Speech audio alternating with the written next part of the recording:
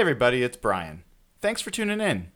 If you're ready to buy or sell a home in Pierce, South King, or Thurston County, please check out John Hurlbut and his team over at Altitude Homes. John's an old friend and someone I know you can trust.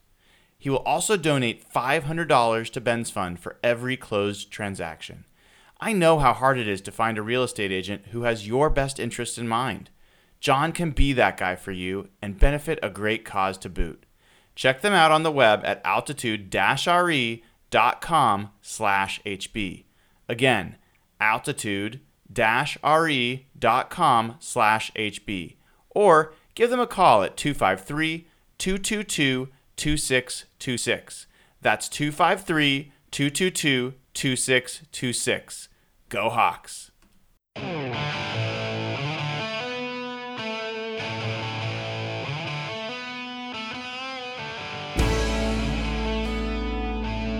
Hey everybody, welcome to a special edition, episode 61 of Real Hawk Talk. This is Brian Nemhauser. You can find me on Twitter at HawkBlogger, obviously on Facebook as well, /HawkBlogger, and on the website, hawkblogger.com. So we are going to be recapping what was a very eventful Seahawks draft. And we talked to you earlier this week, had a lot to cover. A lot of what we talked about ended up happening. Some of it didn't.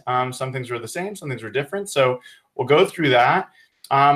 There's also some implications of what's going to happen next. And we'll talk about that a little bit. Before I introduce the fellas, I want to remind folks, if you haven't already, please subscribe to the site. It should be an easy click, simple click. It'll get you notifications either when we have new episodes and go live. It'll also notify you when Cable Thanos, also known as Josh Cashman, posts new videos that he's creating. And really, really excited to announce that both Josh and Will from Rain City Theory series are going to be taking on production of the pod going forward. So they'll be posting it, hopefully getting it up like clockwork within 12 hours of when we're done recording. And doing some additional stuff like creating some clips, sharing those on, and some highlights, sharing those on social. So folks that might miss a little bit can get a glimpse of what went on. So really excited to see what those two do. And when Josh posts new videos on the channel, you'll get notified of that too. So please subscribe. And if you don't subscribe on YouTube, subscribe on your favorite podcasting thing, iTunes, Google Play, Spotify, any of those pieces.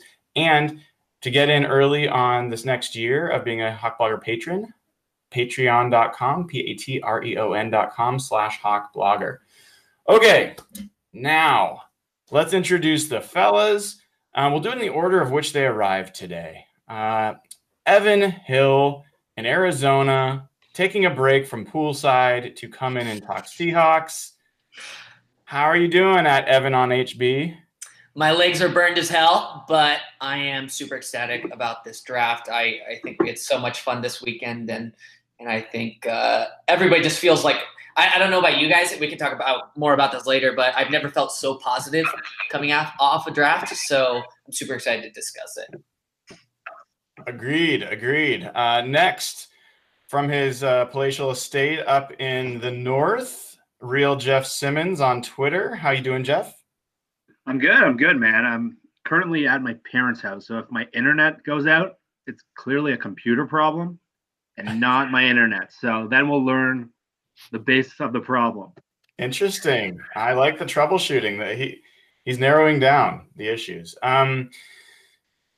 Nathan, I see you frowning a little bit at the potential that Jeff is going to troubleshoot his internet that way. And I see your technical brain kicking in. But I do want to thank you for coming back, maybe even a little bit early from Spokane to make the pod. Hopefully it was a good trip across the state. How are you? Yeah, I'm good. This worked out good. So no rush coming back or anything like that. I had a good trip back. And my frown is because I'm troubleshooting my own technical issues over here, but I think I'm good. All right. Very good. And you can find him at NathanE11 on Twitter. So fellas, last we talked, we went through a lot of our predictions, and the Seahawks had 5 draft picks when we last talked. They had just traded Frank Clark. They had the 21st and 29th pick in the first round. They had, I believe, a 3rd round pick, a 4th round pick, and a 5th round pick. They ended up making 11 choices, including turning the 21st choice into 6 selections.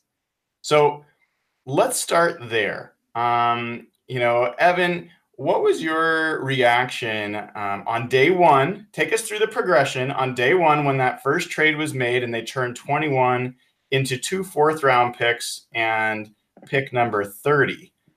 First trade, what was your reaction and where did you end up as the days progressed?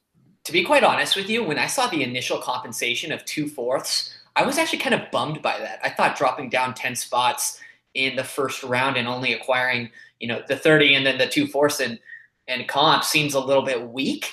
I kind of wonder how many trade partners there must have been for that spot, just because I feel like the compensation would have been a bit stronger if there were multiple people bidding for that spot. But nevertheless, they slid down to 30 and ended up having, back-to-back picks before they moved back again. But there was one later pick that I was actually more encouraged by, or one later trade that I was more encouraged by. I don't remember which one it was, but they picked up a third or something. But that first round slide was kind of weak, honestly, in terms of compensation. Yeah. Nathan, I'm curious. I know you're a big fan of trading down. How did you feel after that first trade, and were you when did you start really turning around your perspective on what the Seahawks were doing? Yeah, I mean, the first trade was a little underwhelming. We had spent a lot of the time Wednesday talking about, drops down 10, 15 picks and talking about picking up an extra third or an extra second. And obviously they just get the 2 4s. I was happy they did it. I thought it was the right decision, but it did, after a couple weeks of fantasizing about what they might be able to get from a big trade down, it was a little underwhelming. But then, you see the picks that come off the board, and a lot of those guys, I didn't think were guys Seattle would be interested in. I didn't think they were guys that I wanted Seattle to be interested in necessarily. So, I don't think they hurt themselves a lot, and they got a couple extra picks, and they just kind of kept that ball rolling. Yeah, Jeff, one of those names that folks were interested in, at least on Seahawks Twitter, and I think some folks on this podcast were happy to see him not go to Seattle, was Montez Sweat. Talk about the team passing on him and passing on some of those other players that went between 21 and 30. So one of the things I learned from doing my mock draft after the Clark trade was there was a possibility that there would be that run on defensive ends. And that's what kind of worried me and why I mentioned Collier on our show on Wednesday, because there was a clear tier drop-off at some point if they all start to go. And what happened was with the Seahawks, Cleveland Farrell went way earlier than he was supposed to go. He's a guy I could have seen as a Seahawks target at 21, and he went 4th overall. And I think that started a domino effect where all the offensive line got pushed down, and it kind of screwed up Seattle's board. And it's kind of why they probably seemed a little ticked after the draft. So Sweat was the one guy that fell, and it's always seemed like there was going to be one who would. I thought it would be Rashawn Gary, and that personally worried me. I wouldn't be surprised if Sweat wasn't even on their board. And I know Seattle's they're kind of a risk-averse medical team. And I know the way they've handled Malik McDowell and the way they've done some things in the past. I can't say this for sure, but wouldn't be surprised if he wasn't on their board at all. So passing on him to me seems like something that might have been very easy for them. Well, for us, a guy like that with that kind of talent looks like a miss by them, considering they got kind of like a second round player. But to them, I bet you he wasn't even in consideration. Yeah, I admit that the first you guys can mute. I think we're getting a little feedback. When they made that first trade back, 9 spots and got 2 fourth-rounders, it was exactly what I expected to happen, which was they got to 21. They didn't have the players that were creating enough demand for the Seahawks to get a really good deal for that pick, and they took the best trade available. And that trade, I know there's a bunch of different value charts, and we can debate that. I don't think 2 fourths is worth moving down 9 spots in the first round. I thought that was a pretty disappointing return on that initial trade. Now, when they took that and then flipped it again for 3 picks And I think the really critical trade was when it was I think it was the third trade. I have to go back and find it, but it was when they turned. Pull it up here. When they turned the 37th pick, so they turned the 30th pick. They turned that into the 37th, which was a second round pick, 132nd, which was a fourth, and the 142nd, which was a fifth. The big trade is when they turned that the 37th pick, that early second round, into the 47th and the 77th. That was a second and a third. When they turned that 37th into a second and third, now the Seahawks went from having a couple players in the first 100 picks to having, I think they got up to 4 due to that trade. And I think that was to me when it really turned around, and then they were able to do more in terms of moving up and moving down. But all told, I was I was sweating passing on some of those players at the initial trade. Not anymore, not when I saw them get the 6 players they got. Not only the fact that they got 6 players, I said this on the blog I read this morning. There's an evaluation of whether the players are good or not. We're going to get into that, and it's all just guessing right now. But in terms of getting value for your selections, I don't know how you could get more value out of the 21st pick than they did. So I give them huge kudos for what they did there. I think that made their draft, quite honestly, what they did with that pick. So let's keep talking about that for a second, at least the haul that they got. The players that they took that with the trades resulting from that pick: Marquise Blair, DK Metcalf, Ugo Amadi, Ben Burke-Irvin, Gary Jennings, Travis Homer. Evan, of those 6 guys, who's got your attention? Honestly, we're not really spending a lot of time on him because his body isn't absolutely jacked and he doesn't look like Godzilla, but it's Marquise Blair. Like, I'm really, really excited about Marquise Blair. I think going into the draft, safety was a huge target priority for the Seahawks. Obviously, Tedrick Thompson hasn't played up to expectation. Bradley McDougald is really the only player that we can count on in that position. Delano Hill is still a little iffy. His status is up in the air, but Marquise Blair is really a player that I think brings a lot of power, hungriness, anger to his hits. And if you watch his highlights and, his breakdowns and, the scouting reports on him, he's a beast. Like he hits people like Cam Chancellor, and he can cover well and he can tackle well. And I think, he has some versatility that I think the Seahawks are super excited about. But Pete Carroll did mention that he wants him playing down in the box. So I almost wonder if they said that they were going to start him at strong safety. So I wonder if this is kind of early to project, but I wonder if week 1 of 2019, it's Bradley McDougald at free safety and Marquise Blair at strong safety. I could really see that being the case. But I'm really glad they targeted the position, and I think he's a stud, and I think he is a little underrated. So DK Metcalf is exciting, obviously, with Russell Wilson's deep ball ability, but Marquise Blair is definitely the name I'll be watching. Yeah, that was a surprise one for me. I love they got a safety, and I love the style of Blair. I feel like their bigger need is at free, so I don't know if that was just their best safety overall on the board, and they went for the guy that they believe can be a starter. But I think Bradley McDougald's a little bit better at strong than he is at free. But yeah. I was pretty happy to add a player like that. Nathan, you had some thoughts there on Blair? Yeah, no, I love Blair. I think I'd agree that he's maybe the one I'm the most excited about.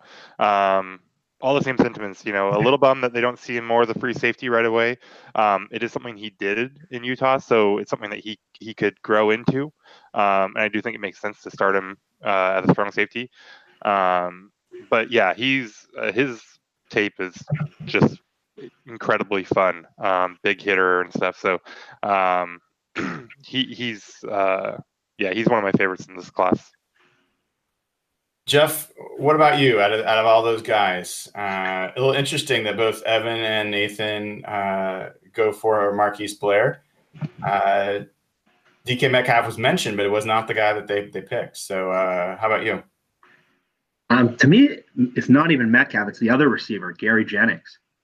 And I missed one of the pods this year. I was in Texas for a bachelor party, if you guys remember. And when I was there, I was at the West Virginia Texas game. And Gary Jennings he just jumped off the page to me. He made like the last second touchdown to win the game. So I remember that guy's name going through the whole draft process. I thought he was a guy who fit for them really well, like end of day 2 or early day 3. And I thought after they took Metcalf, they weren't going to go double receiver. I thought they'd address maybe another pass rusher. And when they took him right away to start day 3, I was really jacked up. I think he's a great fit for them. He's a little more polished than Metcalf. And initially, I read your article today. Initially, I thought he might be a slot guy, the way they think it's going to be outside. And now you have his speed outside. He's a little more polished than Metcalf. So when you have those two guys as potentially your outside receivers to pair with Lockett, that's a really, really fun group. And we've been talking about the need for receiver for so long. And to get two guys who are speedy and can make plays down the field, it seems like they are going to start passing more and they are going to start building around Russell, which is things we've all been clamoring for months. And to get two pretty good receivers, to me, was really, really exciting and really showing progress from a team that really looked like they were going nowhere a month or so ago. So overall, was that your favorite, Jennings? Yeah, I think so. I think the Metcalf one was the most exciting just because it was a big name. They traded up. I liked Collier, but he's not the kind of guy that's going to get you really excited. He's just like a solid player. To me, that was the one, maybe because I knew him, maybe because I had kind of hoped he'd be a target if they didn't go receiver early.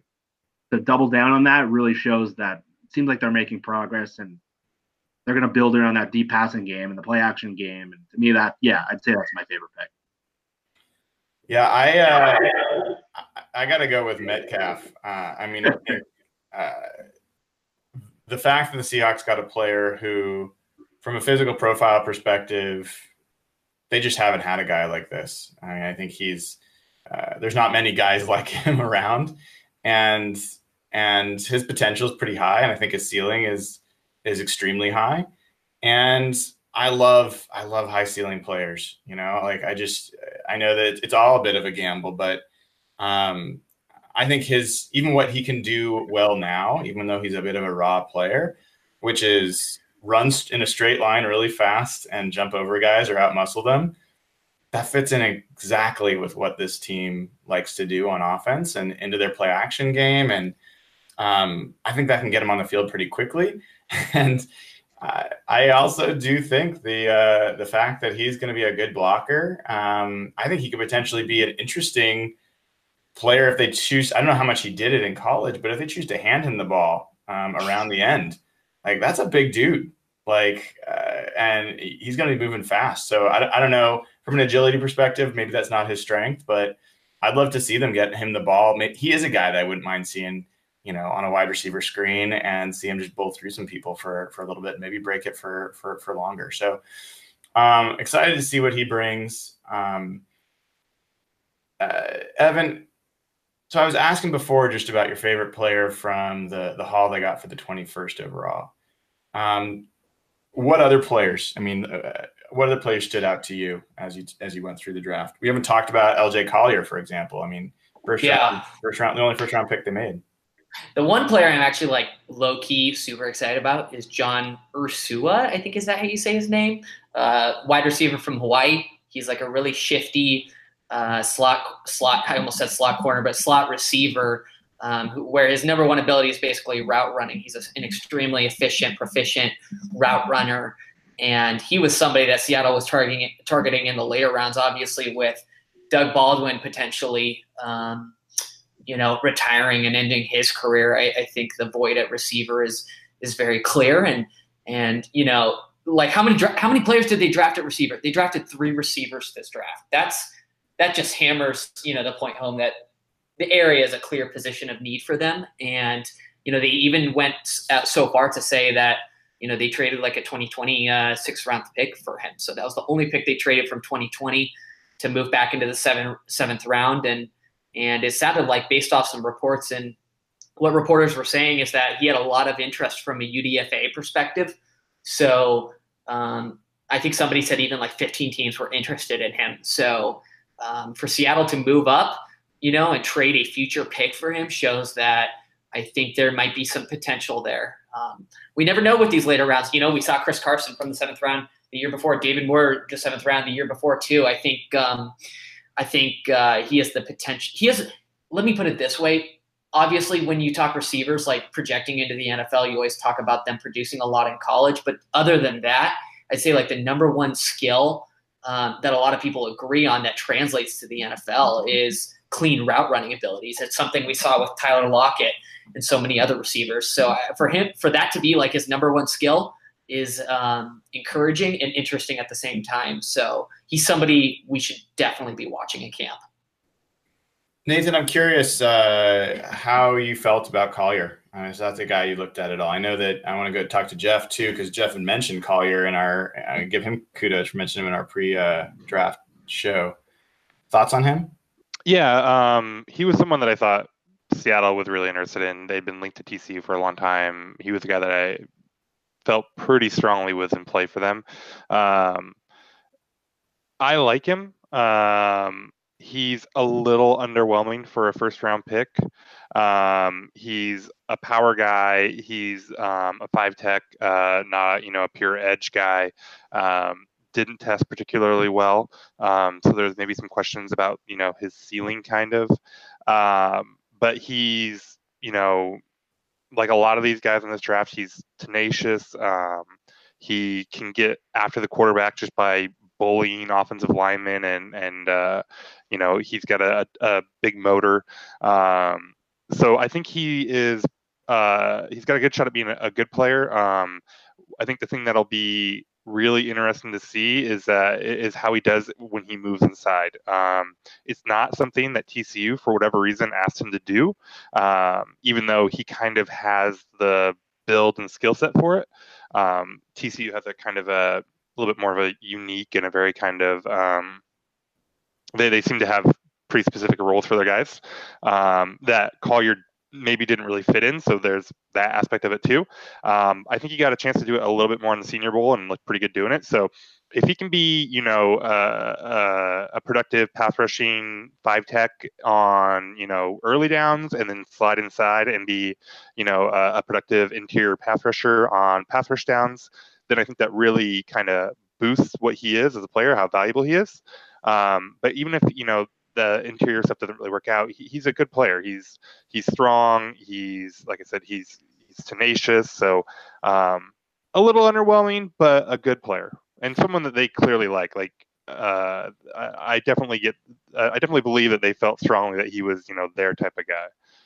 Yeah, Jeff, I think what happened there, my read of it is, I don't know that they saw him as a first round talent either.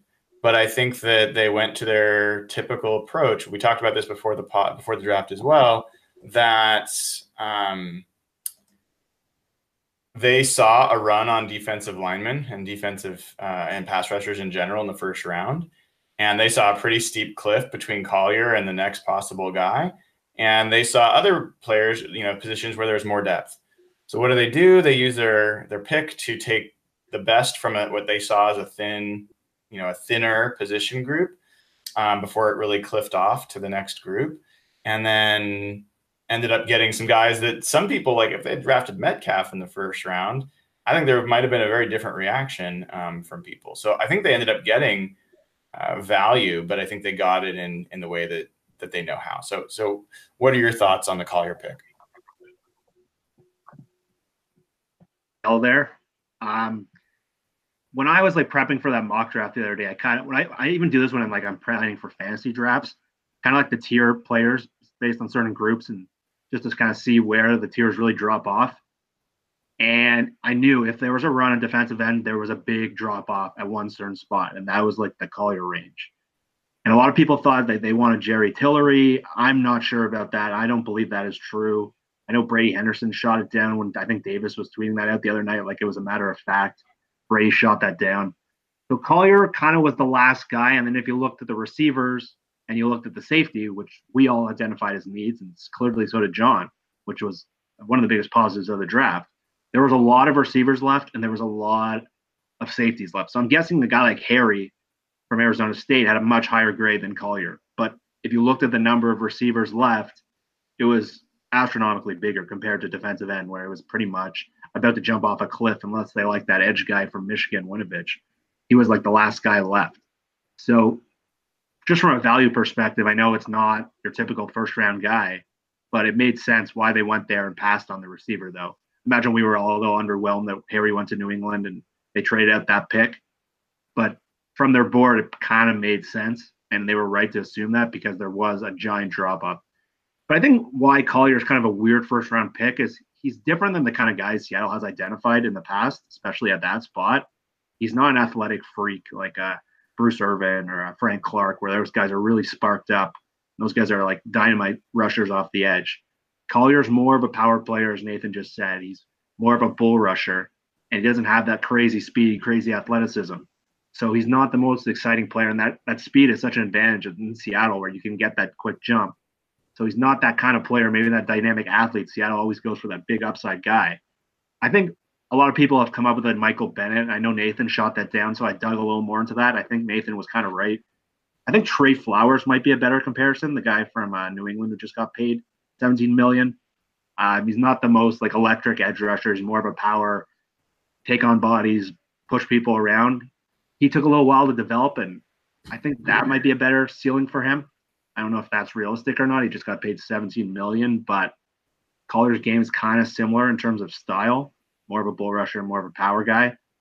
Because we're used to having that athletic guy, but when a lot of people were mad that they didn't take Harry and they took him, I totally understood it. And the fact they were able to get Metcalf in the second round, the end of the second round, kind of proves that they did read the board correctly. Yeah. But you end up with Jennings as well. So I think you got two pretty intriguing receiver prospects, and then you've got Ursua at the end. The three of those guys, I think they've upgraded that position in a way that the Seahawks have not upgraded a single position in a draft in I can't think of how long. Like, I mean, obviously Russell Wilson was a single pick that upgraded that position, massively. But when you're talking about a group of players in a position that's more than one player, they've tried in the past, and we'll see. The guys obviously have to prove it. But you've had the John Moffitt and James Carpenter drafts. They got Cam and Earl in one draft. What's that? They got Cam and Earl in the same draft. Right. No, they definitely did, and so I think they got Byron Maxwell in that draft as well, if I'm remembering right. Either that or that was next year with Richard. But in any event, interesting that they triple dipped there, and I think that's pretty of note. But the Collier one, let's talk about it for a second. I mean, one area that they didn't address in this draft that we all thought that they were going to try to was edge rusher, and I think that Collier, I'm bullish on Collier. No pun intended. I think he's got a lot of violence to his game, and looks like he's going to be strong both of hand and of core strength. And I think the Seahawks know what to do with players like that. High motor, has some real talent. So I'm high on him, but he is not a Leo. Like that's not what he profiles to be, and that's what Frank was fulfilling that role. I don't think any of us believe Jacob Martin is ready to step in as a Leo and hold up against the run and do what he has to do there as well. So you got Rasheem Green as a guy that could possibly do that, although I don't know that Rasheem really profiles as a Leo, classic Leo either. He's a little bit heavier and he's a little bit more of an interior rusher. So, my conclusion is that, and I think everybody's is now, that we pretty much know that they're going to go heavy into free agency, come May 7th. And there's some meaningful names. I'm kind of curious, Evan, do you have, anybody but after this, but we've talked about Ezekiel Ansah, we've talked about Ndamukong Suh, we've talked about Nick Perry. There's a pretty long list of names on there. How would you feel if the Seahawks ended up signing Ziggy Ansah and Nick Perry? Like if they added two vets to that pile, how would that change your perspective on that part of the team? Yeah, well, it would definitely feel much more solidified since they only took, one edge rusher in the draft. So they're really kind of hedging their bets on who they have in Rasheem Green, Jacob Martin, and of course LJ Collier. So even Quentin Jefferson is in there. Jaron Reed. They've got some names, but I would feel a lot more confident, that the group is at least mediocre if they added a couple names to the mix. Obviously there's Ansah, there's Andre Branch, who hasn't signed, Michael Johnson, Bengals. I'm just looking at names. Dion Jordan, did he re-sign with the Seahawks? Nope. Does anybody know? He's a name that's come up a couple of times, but if you wouldn't mind taking a look, from a cap perspective, where the team, currently stands with where this will look like with counting for some of the picks, and also, some of the news coming out around potentially Doug Baldwin retiring, which, we can touch on a little bit. So heading into the draft, before any players were selected, we were sitting at $26 million in cap space. Open cap space. That's not accounting for rookies or IR or anything like that. That was, taking Frank Clark off the books, which was $17.5 million. So we jumped from 9.5 to 26. After the draft, I wouldn't assume that all those players will make the roster. So we're probably talking subtract 5 to 6 million to be super, super conservative for rookies. So 26 down, 5 to 6 million, 20 to 21 million. That's how much money we're working with. Ansah is probably 10, 11, 12 million. I would guess. Maybe I'm overshooting it, but I think he's got a lot of talent that's just hinging on that shoulder. You mentioned Doug Baldwin. So Doug Baldwin, if we cut him pre-June 1st, he's scheduled to make $13.1 million this year against the cap. If they cut him, it's $6.3 million in dead money, and it would be $6.8 million in savings. So, like I said, accounting for rookies, we're at $20 million in cap space, which is more than enough to, I think, add a few pieces, even expensive pieces, to the D line. And if they cut Doug Baldwin, then it would open up an additional $7 million.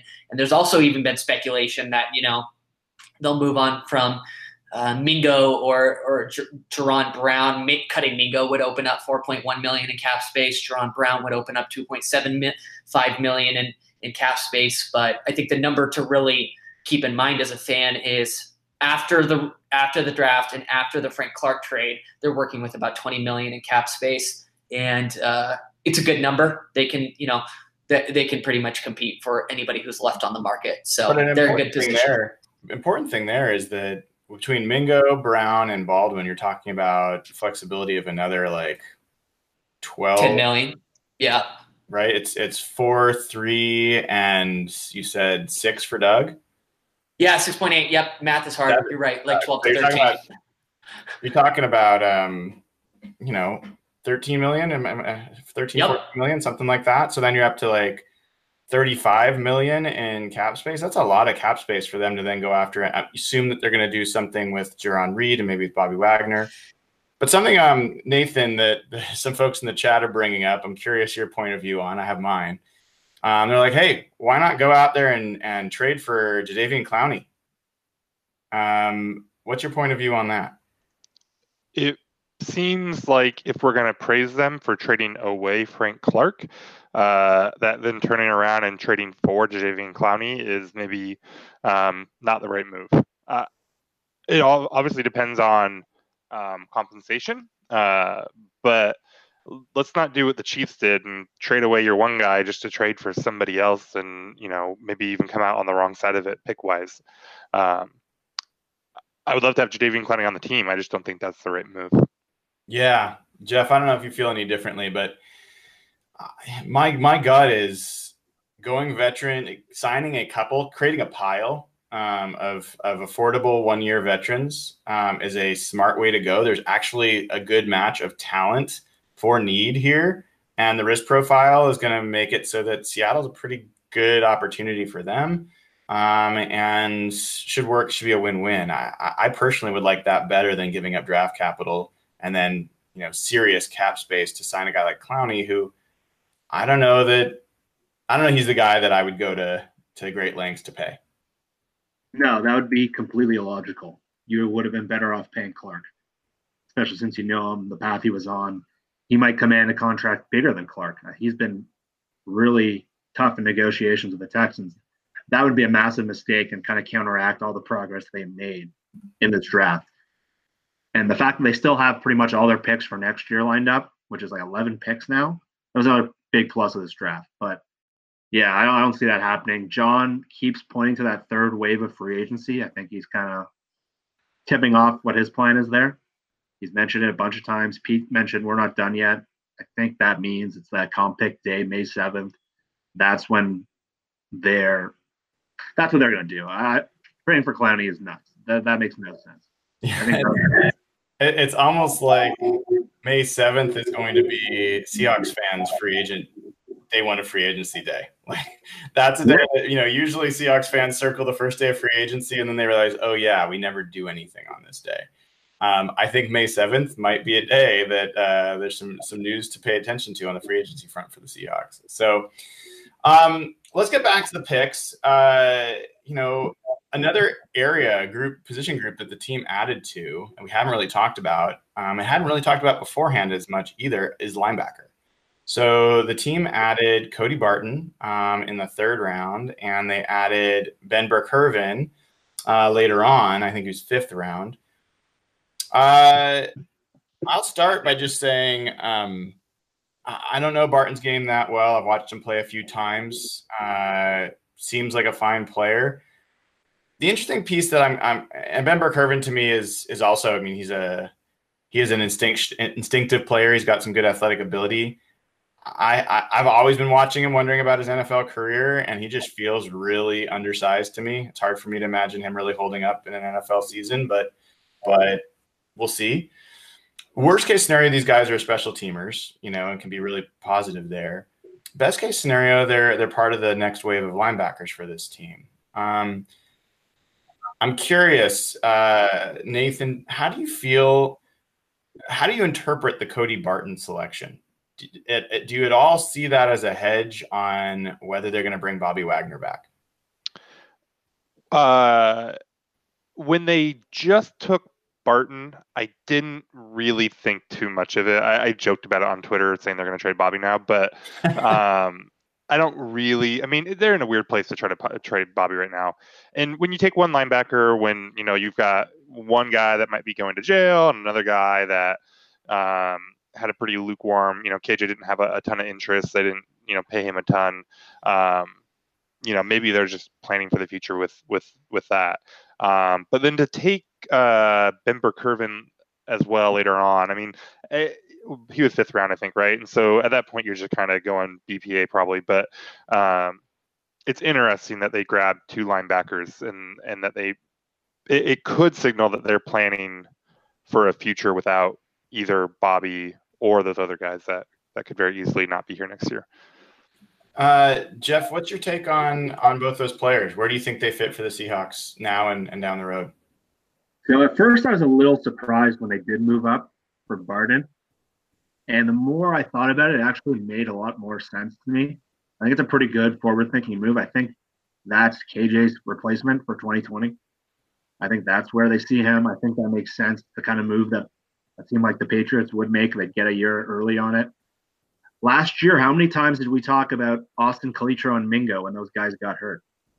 And I think they viewed it the same way, that those guys just were not up to the talent of NFL players. So I look at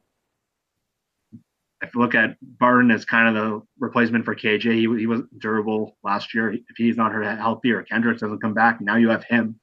And I looked at BBK more as an upgrade on Calitro than anything on Bobby. And to me, that's important. Calitro played a lot of snaps last year. That wasn't good. He got torched by Kyle Shanahan that one game. To me, he just looks like a preseason kind of player. Doesn't look like an NFL player to me. And this guy, BBK, you guys know him better than I do. So if he's an upgrade on him, to me, that helps the roster a lot. And those are the kind of little things that really make a big difference because injuries are such a big factor there. Well, yeah, I will say that besides adding some players, the Seahawks certainly made it tougher on us writers with DKs and LJs and Ben Burke-Irvins, and my fingers were killing me this morning writing. So, I look at it and I see 2 guys that really upgrade the depth. I see, as Jeff was saying, I don't think Austin Calitro is a guy that you really want on your roster. I think if he's there, that's probably an indication of some challenges you've got. And let's be really honest. I mean, I love Shaquem Griffin. He was rough at linebacker last year, like really rough. And I think that he showed a little bit on special teams, which should help him this year. They're talking about giving him some snaps at edge. But the fact that they're talking about giving him some snaps at edge is not necessarily meaning that they believe he's the answer. That might just be another indication that they don't think he's a linebacker, or they don't think he's going to add as much value there. And so they're searching for where he can. That could be an indication he may not make the squad. Having Ben Burke-Irvin, having Cody Barton behind the other players, I think could be interesting.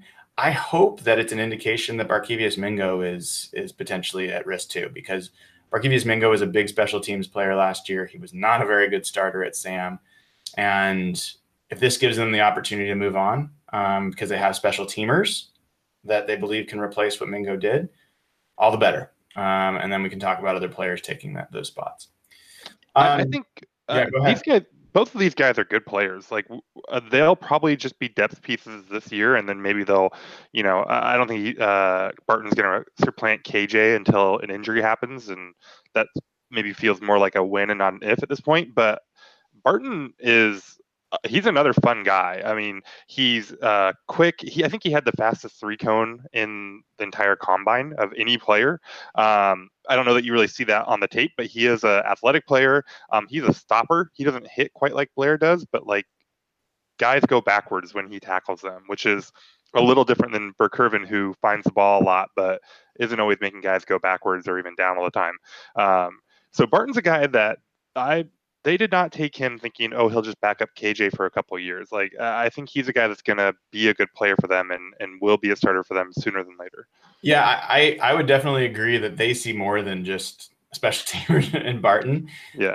The highest selection they've ever spent on a linebacker was on Bobby in the second round. They haven't spent a draft pick above 4, I want to say, on a linebacker until this year. So Barton's the second highest picked linebacker by this front office. So they tend to find value at that position elsewhere or later. And so I think that is an indication they see something meaningful for him in the future. But I feel like we have really not discussed the wide receiver situation enough. There's a lot of news there. There's a lot of folks asking about it.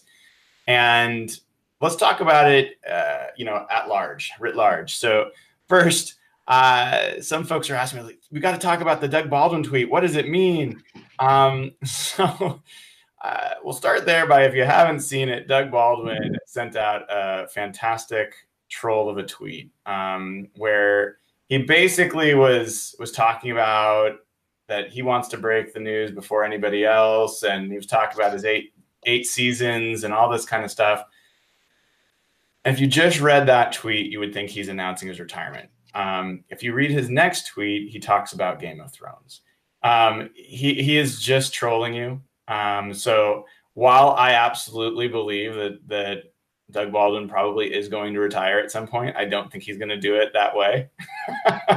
And he's going to do it when he feels good and ready. That's not it. So folks that are freaking out a little bit, take a deep breath. That tweet did not mean anything about his career, but I think we all believe that he's probably not going to take another snap. So let's talk about a future where that's the case.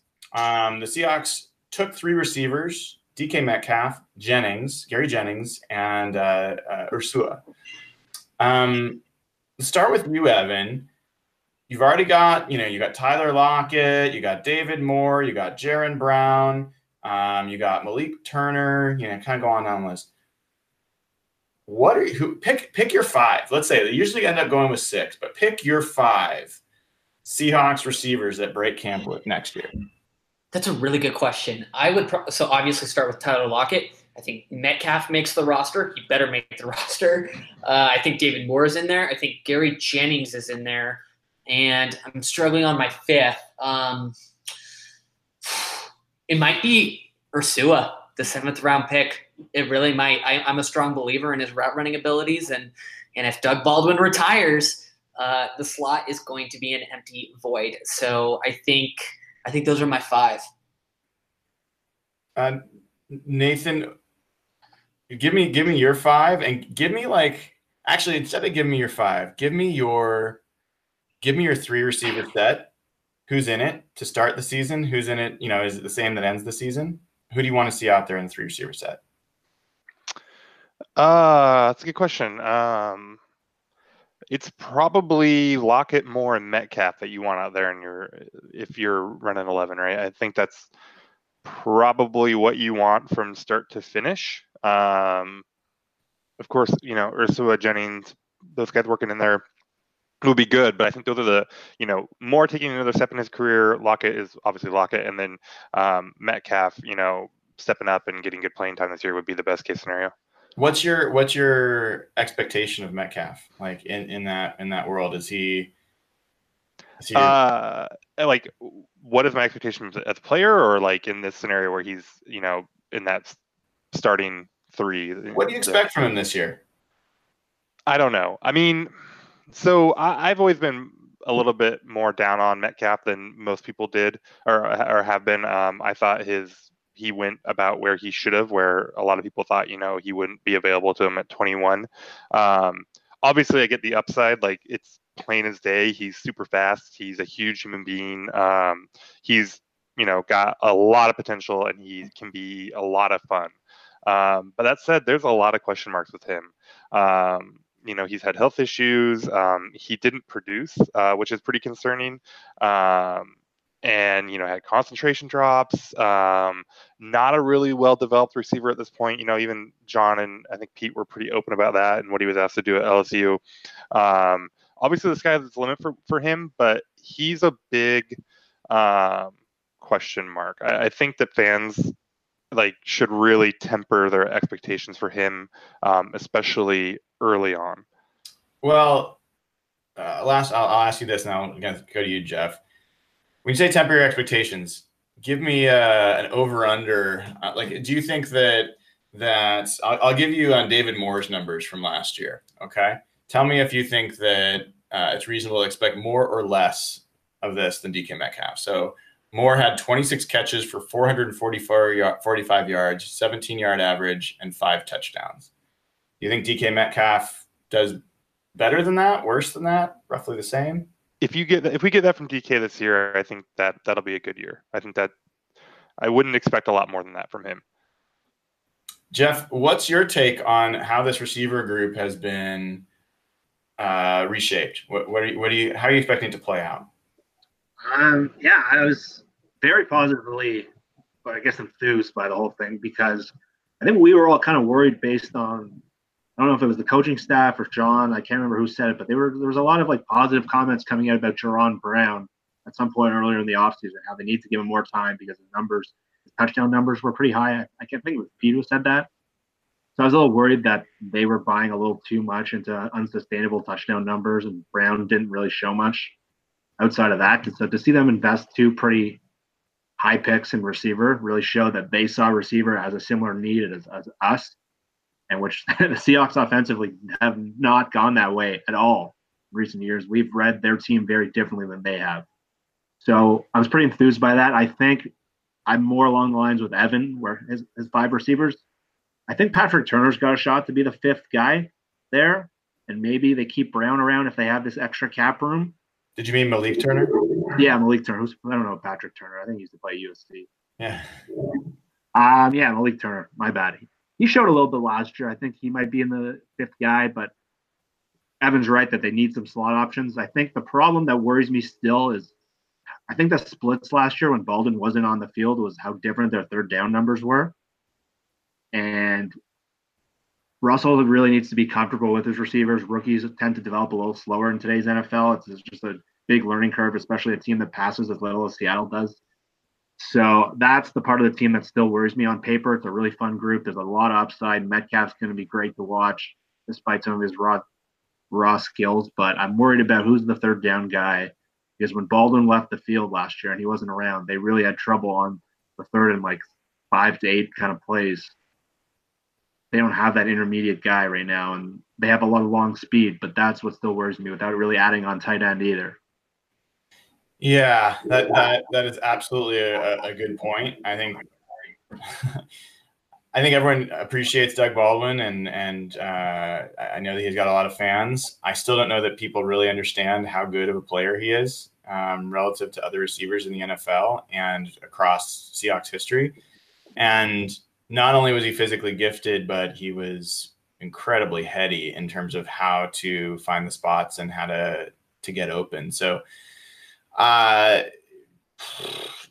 good as Tyler Lockett is, I don't think you've yet seen him be that guy on third down that is finding the soft spots continuously and making the clutch catch in those situations. So there's going to be a third down question. I would say, not surprising, none of you mentioned Amara Darboh, although he's getting plenty of mentions in the chat. I don't think any of us believe that Darboh has a shot to make this team, or he would have proven something up until now. I think, look, I guess I'd put it this way. Jaron Brown for me is probably 7th or 8th on the depth chart in terms of who I'd want to keep on the team. And I really think that I almost feel more concerned that the team will force him on the roster as wanting some more experience and potentially leave one of these younger players at risk of getting scooped up somewhere else. And I think that would be a big mistake. But, I'm fond of Jennings. I think Moore, you guys know I'm high on Moore, and I think Moore is going to take a big step forward. It's his 3rd season. I think he saw the field last year. I think he's ready to take that next step. So that's the guy that I'm expecting to be number 2. And then, I think it's going to be interesting between Metcalf and Jennings. Would not surprise me at all if Jennings was the one that ends up emerging as the initial guy getting the snaps on the outside. And Metcalf, is a 4th receiver type of player. Ursua is definitely an interesting player who could challenge in the slot. Like, I think that's definitely one to watch. So he and Keenan Reynolds will go back and forth, but Keenan Reynolds got some chances for a few years. I just don't know that I see him. I don't know that I bet on him all of a sudden turning it around or turning it loose this year. So as we're going to have to start wrapping up here, let's just talk about grades, guys. Give me your, we gave some off-season grades before. Give me 2 grades. Give me your grade on the offseason to date with where the team started at the end of the season. And give me your grade on the draft in particular. Evan, let's start with you. Offseason as a total, I think it's a clear A. I think, and that's not just me being my optimistic self. I think they did a really good job throughout free agency. They let their guys walk, and some of them get a little bit overpaid. I think the whole Frank Clark trade was brilliant. I think they got incredibly strong compensation in return for that. I think they protected their comp picks super well, and they didn't overspend on anybody, really. I thought the kicker position, addressing that, was brilliant. I am so glad we finally have a good kicker. The analytics nerds can hide in their caves. We have a goddamn good kicker, and I'm so freaking excited about it. So they made that wrong right. I'm so happy about that kicker spot. Jason Myers is going to be a stud for the Seahawks. Super excited about that. The draft, I'd probably be like B+. I thought they moved down a little bit too far from 21 to 30. If they had picked up Sweat, I think instead of LJ Collier, I think I would have been a lot more positive about the edge rush, but I'm a little bit concerned about that position group. But overall, I think the draft was a stunning success, and John Schneider absolutely finessed like a few, GMs. So I think it's a good deal. I genuinely believe this is like one of the best off seasons we've had in quite a few years. Jeff, how about you? Grade for the off season, grade for the draft. I'm going to sound a lot like Evan here, but I'm going to give it an A. And if they add more edge players, I'm willing to go A+. I've been particularly hard on John in recent years, and even heading into this offseason. I think this is him kicking ass for the first time probably since 2012, maybe that's 2013.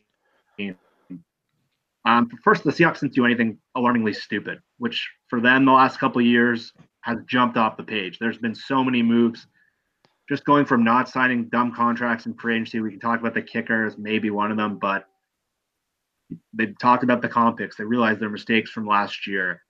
The Russell Wilson deal is just we can't reiterate how big that is. That just kind of set the tone for everything. I was so down on where they were 2-3 weeks ago. I would have probably given it a C. And getting Russell Wilson done, trading Frank. Like you go back to that article where we all wrote like things we want to see improve. They've hit almost all of them now, other than maybe being more like progressive passing wise, but which we can't see until the season. I guess they didn't fire Shoddy, so that's maybe not an A plus.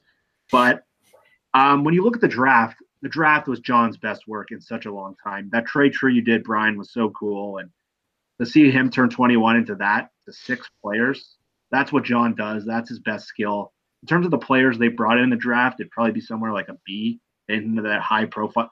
I'd give it maybe a B because I don't think they hit that high profile guy, like that real impact guy.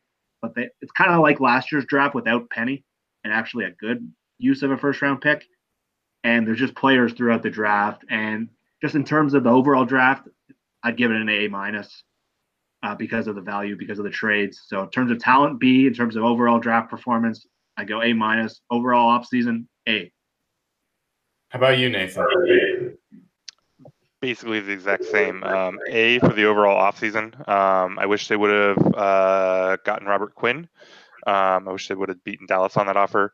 I wish they would not have given Myers that contract because it just wasn't very smart.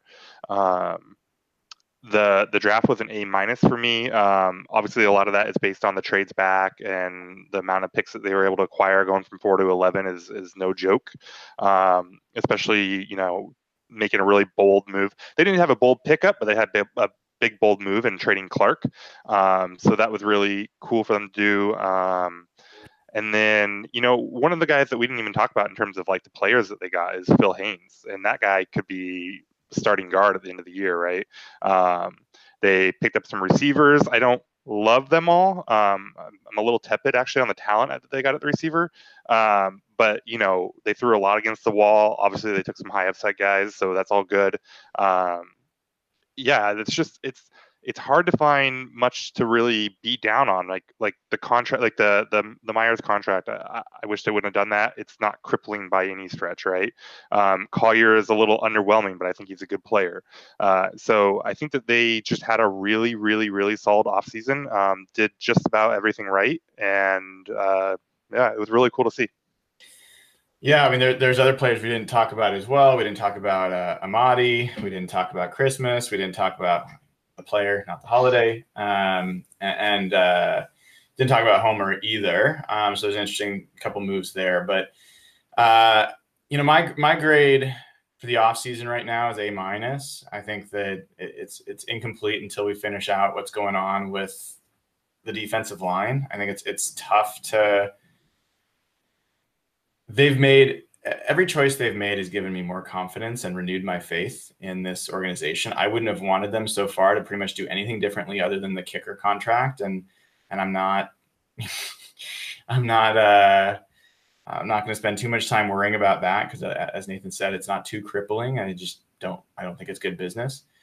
But that's the story for me, is that they've made good choice after good choice. And they've also made some moves that I don't know that any of us thought either A, that they would be willing to do, and B, capable of doing. And this is things like the Russell contract, the Frank trade, the letting go of guys in free agency that were going to be tempting to bring back, the not signing stupid guys that were going to cost them comp picks, like the trade back and then the trade back some more and turning what was a negative in that 21st pick and went in their first trade into what was clearly a positive in terms of what they got back in return.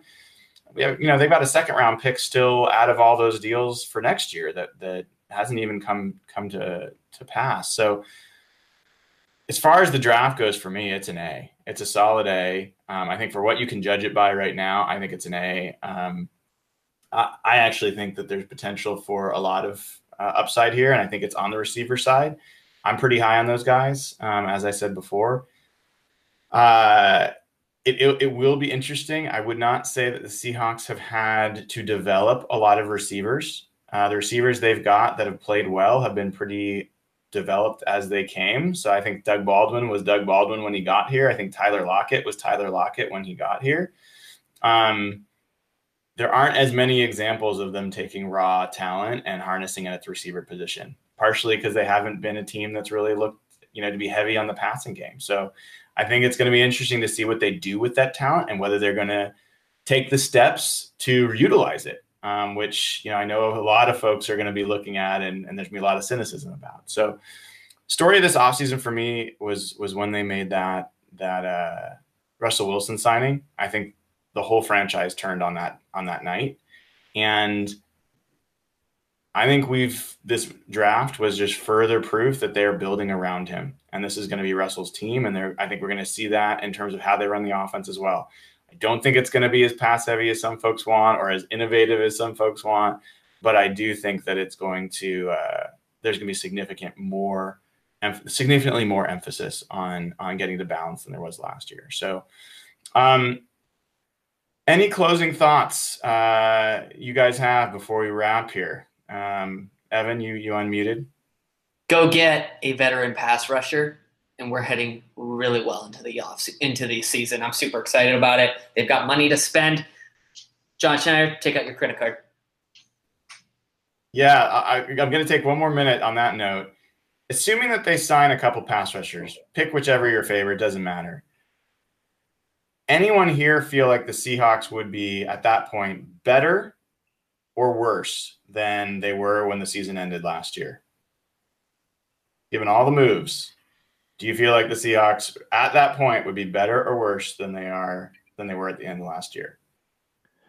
I think they're going to start with you. Worse. I think losing Clark, even though the right thing to do, is obviously a big hit from talent perspective this year, and even an 80% Doug Baldwin is a pretty good player, and they might not have that. Sounds like they probably won't have that, and they're gonna be pretty raw at receivers. So I think that on talent they're probably worse. Jeff? Yeah, I agree with that to an extent. I think you lose your best defender from last year, arguably, and I guess Bobby might have been. We've talked about Doug so much on this show. Losing him is just a major blow, but the key thing for them is they're just so much better positioned long-term from where they were last year. We've barely talked about safety. We've hammered safety all. It's such a more competitive group now, both at free safety and strong safety. In the short term, they are probably worse. Russell might not put up the efficiency numbers he did, but again, they're so much better positioned for the future. They got another 11 picks coming. That's what's most important. They looked like they were heading nowhere after last year. To me, that's the big story. And Evan. Yeah, pass rush and I think nickel corner are the issues. Justin Coleman obviously was a big signing with the Lions, $9.5 million a year. I think they're thinking that hoping that Akeem King can take that spot and run with it. But yeah, they're probably worse off talent-wise in the short term. But there's a lot of opportunity for some guys, even drafted from not just this year, but last year, to step into some really pivotal roles. And if, Rasheem Green or Jacob Martin start stepping up and producing big time, who knows? This could be like the short to medium term where they could be a much better team. So it'll be super interesting to watch unfold. Yeah, I'll go really quickly through through the roster, at least position group. I think safety-wise, I think they're much better than they were last year, where they ended last year. So I feel good about that. I think corner certainly would have liked them to add more to the pile, but and I think the loss of Coleman's big. So I think they're even with last year, given the amount of guys they've got to potentially replace Coleman. I think that they're about the same place. They could be even a little bit better if Flowers continues to develop and Shaquille Griffin rebounds from a down year. Linebacker, I think they're going to be better. I think they're better at that position. And I think defensive line, if they sign the two pass rushers, I believe that defensive line could be better overall. We saw, down year from Rasheem Green, in terms of where he was. And anyway, I think that there's more upside to be had on the defensive line, especially if they get some vets that if Ansah signs and he can play, two huge ifs, but if that happens, I think he's every bit Frank Clark as a pass rusher, if not more in some cases. So, I think that could be a huge get. Flipping over to the offensive side, I think they're super strong at running back. I think they are strong. I think the receiver thing's real. I mean, Doug, though, the piece that I'd say there is, I think people forget Doug Baldwin was basically not playing for the first 3 quarters of that season. Like, he was barely being targeted. He was barely part of the offense. The first part of the season, he wasn't even playing. He came on at the end of the year, made a big difference, but it's questionable how much they relied on him last year. And then, tight end should be better if Dissly's healthy. And an offensive line, I think, is at least a push. You could argue maybe it's in a little bit better shape. So, as I quickly run through it, and I think special teams should be in better shape as well. I think there's the case to be made that the team will be at least as good as last year from a talent perspective if they sign those rushers. And, once we get into camp and see what these rookies look like and what the developing players from last year look like, could be really exciting. So with that, folks, if you haven't already, please leave a review on iTunes or Google Play just for the podcast. It's great to let more people know. Just let someone know about the show. It's a great way to get more viewers. And as you know, we donate a bunch of money to charity every year that we get from the pod and from Hawk Blogger in general. It's $20,000 this year that we donated to Ben's fund, over $120,000 overall in our history. So we get that from you guys sharing about the pod, from joining up at patreon.com/hawkblogger. Please subscribe if you haven't already, either here on YouTube or at any of your favorite podcasting locations. And keep an eye out. We will get some fun clips and other things going here as we pick up. Our next pod will likely be a week from Wednesday or something along that line. Keep an eye out on the site. Best chance is to subscribe so you'll know and get notified when we add a new event. Otherwise, have a great rest of your Sunday and go Hawks.